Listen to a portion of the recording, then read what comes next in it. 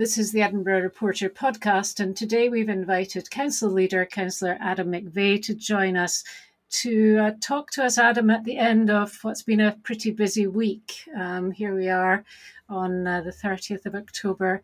Edinburgh is now in level 3 of the COVID-19 restrictions, and I think you've probably had a week of talking to lots of people, have you? Yeah, exactly that. We've been speaking to the government, obviously, about our tier status, been speaking to a lot of businesses and business reps this week to try and make sure that the council has put the right support in place right across the board, really, to try and help those businesses through what everyone accepts is going to be a very difficult few weeks ahead. The trouble is, though, you're never going to please everybody all of the time, and we all know that. But there are lots of people who yesterday, when this announcement came out, immediately said, well, that's it, the SNP Labour coalition on the council haven't spoken up for us, and they have not tried to get the government to put us into tier 2, which would have been an improvement on where we were and would have been better for business. Absolutely. I mean, the clear rationale that that we were given by the public health officials was around the uncertainty of Edinburgh's position right now. There's no getting away from the fact, and this is down to the hard work of businesses right across our city and residents right across our city, that Edinburgh's numbers are improving. Our cases are going down, and we're now at less than 100 cases per 100,000, which is really positive, and that trend is still a downward trend. But just 2 weeks ago, that wasn't the case. We were already above 100. We were not seeing the positive trend that we are now.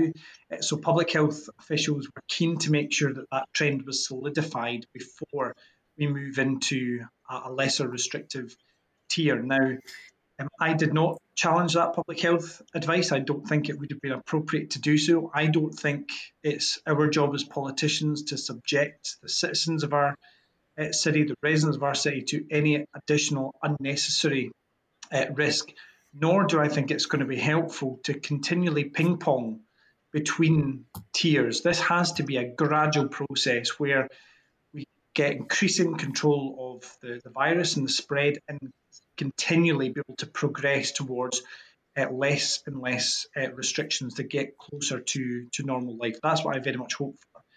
Now, I asked for a whole series of assurances from the government around business support and that continuation, around individual help for the council to make sure that council services that we're still trying to ramp up are progressed and continually made progress on. So those facilities that are in people's communities that they rely on are continuing to be opened. And obviously, I wanted reassurance around the review, because I am just as anxious and keen as anybody else in the city to see our tier status change and restrictions loosened even further. It's positive that more businesses are able to open, but they have to be able to open longer, and they have to be able to sell everything that they have to sell to create that vibrancy of our hospitality sector, and crucially help those businesses survive and thrive. It's very difficult to analyse anything without the rationale behind it, and I get that you are privy to that rationale. But for example, yesterday, the cases per 100,000, we were at level 2. The test positivity, certainly we were at level 3. And for the others, the cases per 100,000 forecast, the hospital forecast, and the ICU forecast, we were at level 0, and yet still we went into level 3. The people who've been most vocal about this are opposition politicians in the Labour and Conservative parties. So I've got 2 questions for you. You've already said that you're happy with that rationale, but I'd like you to perhaps confirm that again. And also, what role do opposition politicians in the council, for example, have, and how are they getting the information? So to say the last part first, I have been keeping opposition politicians updated, opposition leaders updated on the discussions that are taking place with the government and through other agencies. Obviously, some of this is pertinent to the emergency causal meeting that happened on Monday, for example, where things had come out. So So we are very much trying to keep those communication channels open, and I've made a pledge to opposition parties and leaders that I'll continue to share as much information as I possibly can, as quickly as I possibly can throughout that. I would not say I'm happy with Edinburgh's tier status. I don't think anyone would be. Nobody, I don't think, will be satisfied until our economy is able to open up fully again, until all those residential amenities that make Edinburgh such an amazing place to live are opened up again, and that we can take our kids swimming, we can go to every library across our city, our community centres open again. All those services that really bind us together as a community need to be reopened before any of us are happy or satisfied. But the situation we find ourselves in now is, do we, as politicians, challenge the advice of public health experts and say, you're wrong and we're right because we want less restrictions right now? Now, there's two things I'd say on that. One, I don't think I am more qualified to make these judgments and give that kind of advice than people who have spent their lives studying it, living it, traveling the world to see real world case studies. And nor do I think that any of the opposition politicians pretending they know better, I don't think they know better either. But I think it's important that we continue to make progress. And we will only make that progress if that trend is solidified, if we can demonstrate that over a longer period than the last 2 weeks. There's no getting away from how fragile these numbers are. When you look at the stats of how quickly acceleration or deceleration can happen, it can happen in a matter of days, let alone weeks. So we have to make sure we're in a solid position so that we can take our progress and build on it, because it's in all our interests, not just to get immediately to tier 2, although I'm obviously hoping that happens as quickly as possible, but so that we can build on that progress, sustain it, and get to a position that is much, much closer to normal life as we remember it. One of the Conservative councillors tweeted earlier on in the week to say that council employees knew about the level status that we were moving to and was privy to information, but that the councillors were not privy to that information. So is he right or is he wrong? So nobody was privy to that information until the Cabinet decided it the day before the First Minister announced it in Parliament. But there were obviously discussions going on through COSLA and the leaders' meeting on Monday, and other discussions going on at officer level about what to expect from those numbers. Now, those discussions are going on daily, and it's quite right that they go on daily. There has to be a two-way flow of communication between the council and government about all the issues at play, about how we make sure government policy reflects our needs in Edinburgh, and how we make sure we can relay information to the government and crucially get information about the direction of travel for them as well. But if Conservatives are trying to spin some kind of conspiracy, I think it's time for them to take the tinfoil hat off, start listening to the public health experts, and start actually engaging constructively, because the most important thing here is that the entire city follows the guidance that's issued, the advice that's issued. It's important that we all recognise the position we're in and the fragility of that position. We're now seeing huge swathes of lockdown happening in France and Germany and other countries right across the world. This is not a malicious decision to try and keep alcohol flowing in businesses right now. This is a conscious, cautious decision to make sure that people in our communities are safe, and crucially that we continue to make progress so that our businesses and our community-based services can open up on a more long-term sustainable footing than they've been able to do for the last 7 months. So on that and on the way that the council is working just now, what position is the council in with regard to finance? Do you have as much money as you need to fund everything? Is it now the magic money tree from Holyrood? We certainly do need more financial support. There have been a number of actions taken which are reported, I think, monthly to our Financial Resources Committee to make sure that, one, there's public oversight and democratic scrutiny of that information and those actions, but two, that everyone understands the situation that we're in. This has been hugely impactful in terms of the budget that we set just in February. And we will need, I think, more money, particularly actually for next financial year. When we look at the UK and Scottish budgets, I think we will need more support to try and deal effectively with these issues and continue to build on the progress that we need to make for our city and the investments that we need to make in our communities to help tackle poverty and drive down carbon emissions. So I think we will need that financial support, and discussions are ongoing. Now, if I can make a similar point to what I would have made last year, the UK government's change in relation to the budget date is causing real issues. Real issues with the Scottish government being able to plan their budget, and that's having a huge knock-on effect to local authorities and how we can plan our budget.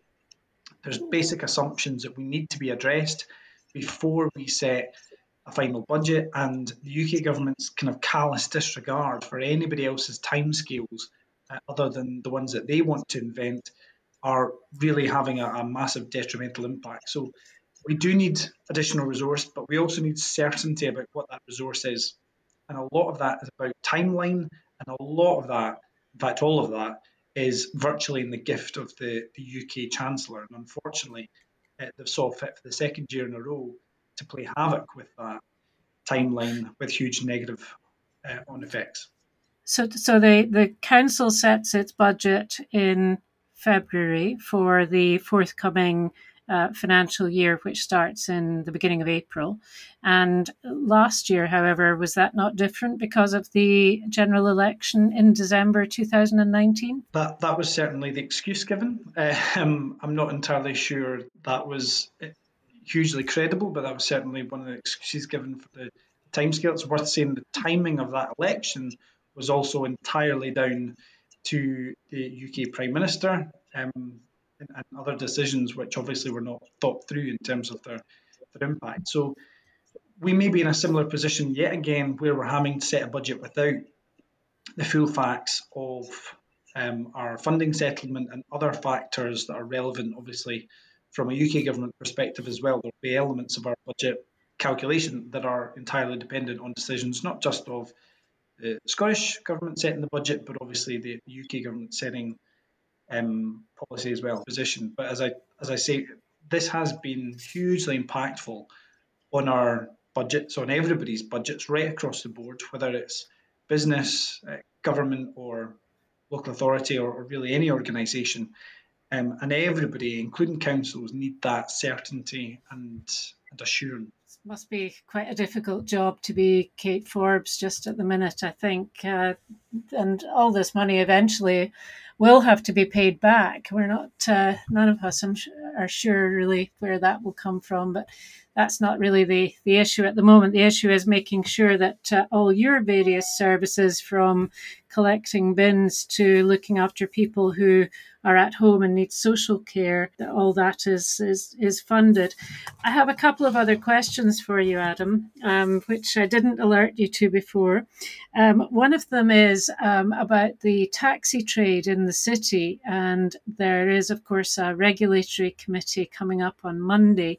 And they've shared with me their deputation, which they will present to the meeting.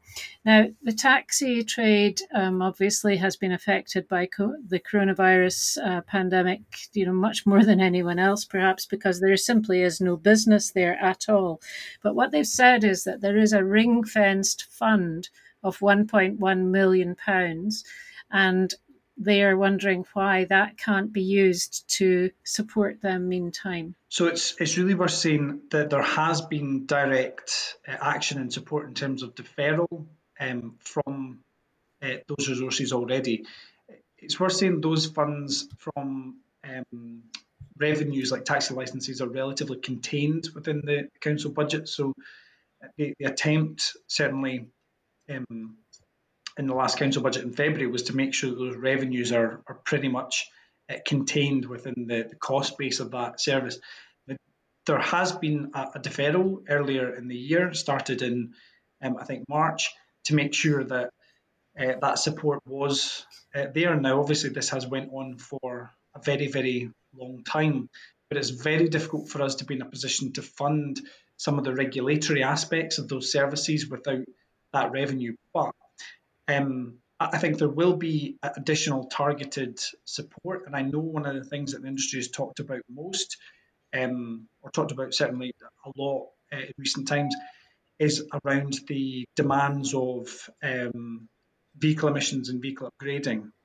And I think that's an area where we can show flexibility to make sure obviously we're not putting undue pressure on the industry at a time where it's in an incredibly sensitive position. So I think there is certainly ways we can help support the industry and drivers to make sure that they are coming out of this just like we hope, obviously, every industry in the city is. The problem with taxi drivers is many of them are self-employed, and whilst they get the self-employment grant, it isn't paid until way after you really need it.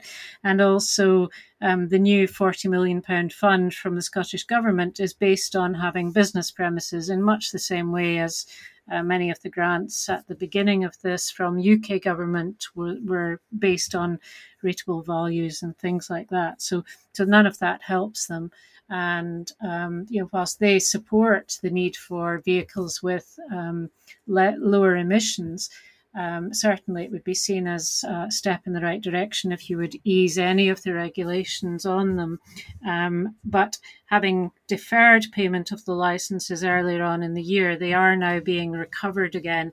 And these are people who, one of the taxi drivers I was speaking to earned £51 over the period from last Thursday till Sunday night. So after paying for the rent of a taxi, etc. So not much money going about. The other thing I wanted to ask you about, Adam, was the rather sensitive matter of the whistleblowing inquiries and the admission yesterday by the chief executive that it is probable that this will cost more than, I think it's £600,000, which was assessed as probably necessary for these inquiries. Is that right? I think it is probably about right, although obviously it would be, I think, a little bit premature to speculate as to what that final cost is, but as a ballpark, I think that will be right. I think it's important that we maintain confidence in the systems that we have as a council to bring things to the fore. We have an absolutely, I think, exemplar whistleblowing service, and I would encourage anyone with information that is relevant to anything to help us improve how we run our council, how we run our city, to use that whistleblowing service if appropriate. If information's been taken to line managers or heads of service and directors and not acted upon, then obviously it's really important that is done, because that gives us the ability to resolve issues, solve issues, and make sure that our council is delivering the best possible services that it can to people of Edinburgh. And part of that equation is ensuring that there is confidence in those systems so that people use them. And it's hugely important, I think, that one, we instill that confidence, and two, where there are issues that haven't been fully addressed, that's why we've started this inquiry. It will be independently led. We'll be having interviews next week with people to take that on, external from the council, to make sure that everybody has confidence in the conclusions of it, and then everyone can have confidence in the systems we have, because these systems are absolutely crucial for the sustained improvement of our organisation. Yep. Andrew Kerr, the chief executive, said about 3 weeks ago now, I think, or I've lost track of time, that an independent chair would be appointed quite quickly, and probably before the last council meeting. That certainly hasn't happened, but I presume that simply reflects that you are being very careful about who is chosen. Yes, it's to make sure that we get the right person, and I'm quite confident in a matter of hopefully days now that we'll have that and be able to make an announcement, and crucially they'll be able to get work overseeing the work of the investigator. Good. Finally, I just wanted to ask you, what do your days look like right now? Give us a flavour of what it's like to be at the head of the council of Scotland's capital city. These are very strange days for everyone, and they haven't been easy for anyone. It doesn't really matter what people's individual status or demographics is. This has been a shared experience for everyone, and that is not a positive thing. So I spend the vast majority of my day sitting in front of a laptop, either doing Zoom meetings or on phone calls or answering emails, and there's been a huge number of people who have needed that direct support and got in touch over the last 7 months. I'm not playing a small violin for myself, because I know that the emails I've had from the conversations I've had with constituents in Leith and other people and businesses right across the city, that so many people are going through a really tough time, and it's incumbent upon all of us really to double down and try and work as hard as we can for them, because I don't think we've ever needed those either the council or councillors or other democratic elected officials to work for people more, because of the difficulty that they've experienced. This has been the most challenging period probably in our city's history, well, definitely in our city's history, beyond the last World War. So it's really incumbent upon all of us to work as hard as we can for the people that need us to work as hard as we can. Yeah. And finally, perhaps you'd like to congratulate Jim Scanlon from Leith on his recent MBE. Maybe that's a nice way to finish. Absolutely. It's fantastic to see Jim's massive contribution to Leith in particular be recognised. Jim's not only been community council chair for a very long time and really an absolute stalwart of the community, but has done some really fantastically interesting stuff. Got some involved in some fantastically interesting projects, along with Pat Densler, working on the Leith Rules golf statue of John Rattray that's in the links now. And just a bit of personal trivia, Jim's also a fantastic historian, and took me and some friends around Leith to show us the Leith that was in the past, from his role in the Leith Historical Society. So he's someone that really has an incredibly deep and rounded understanding of our community, probably more than anybody else within it. So it's fantastic to see him recognised in the way that he has. That's terrific. Adam, thank you very much indeed for speaking with us this afternoon. That's Adam McVey, the leader of the City of Edinburgh Council.